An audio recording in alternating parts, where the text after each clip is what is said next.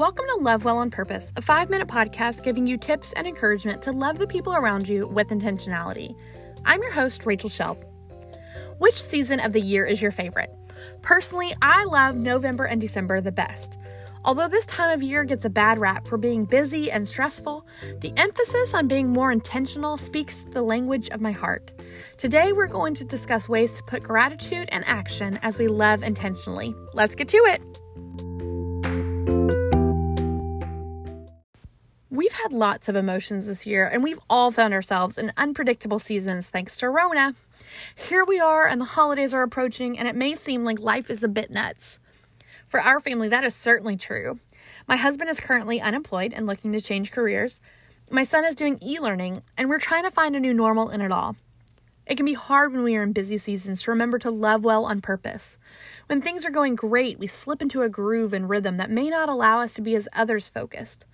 When things are more like a scene from Alexander and the Terrible, Horrible, No Good, Very Bad Day, it can be hard to motivate ourselves to lavish love onto others because we are struggling ourselves. When we're in seasons where we are paying our bills and have money left over, it can be easy to forget to love others well in financial ways through paying for a date night for a young couple or supporting a local mission because we have vacations we want to take and house projects we want to do.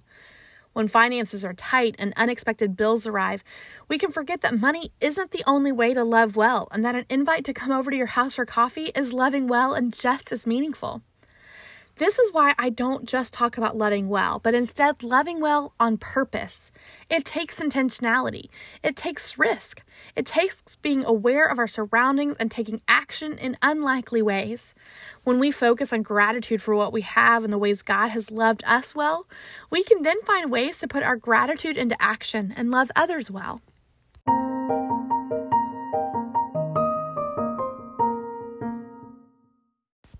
As Thanksgiving and Christmas quickly approach, it can be easy to love your friendly neighbors through goodies and holiday cheer.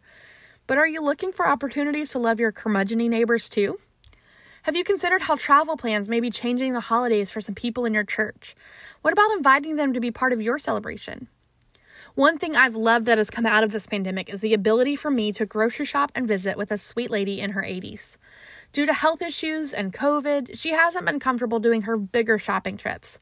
Thankfully, she reached out to the church we were a part of, and I was able to connect and reach out to her.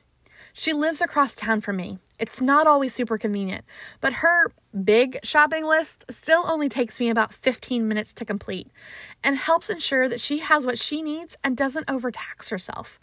It's a connection that happened only because she went out of her comfort zone to ask for help, and I reached out of my comfort zone to meet the need. I'm grateful for my good health and love that I have the ability to help someone who isn't in as great of health. Opportunities are all around.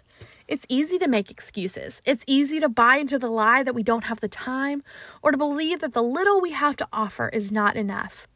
However, Jesus fed crowds of thousands, not once, but at least twice, with just a little bit of bread and a couple sardines. He can take your casseroles, your iced coffee drop-offs, your pumpkin bread, your $10 gift card, or your delivery of canned goods to a food bank and use it for kingdom purposes.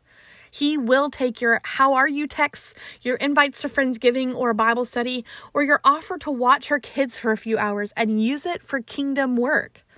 We just have to choose that in this season and every season, we will offer whatever we have to whoever God places in our path. Episode 59, I suggested making a list of 10 things each week you're grateful for. Take some time today to look at it, add to it, and thank God for the ways He's loved you well. Then put that gratitude to action and create a plan to step out of your comfort zone and love someone well this week.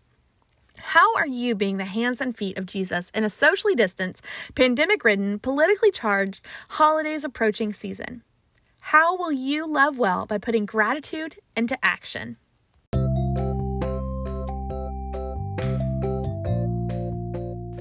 When there are so many podcasts to choose from, I'm honored that you chose this one. To find show notes, go to rachelshelp.com/thepodcast. If you enjoy this topic and format, I'd love it if you subscribe to the podcast, as well as share it with your friends and encourage them to join along. Leaving a review is so helpful in making my podcast more visible to others. A new episode will appear each Friday. You can find out more about me by visiting my website, rachelshelp.com. Thanks for listening. Let's go love well on purpose.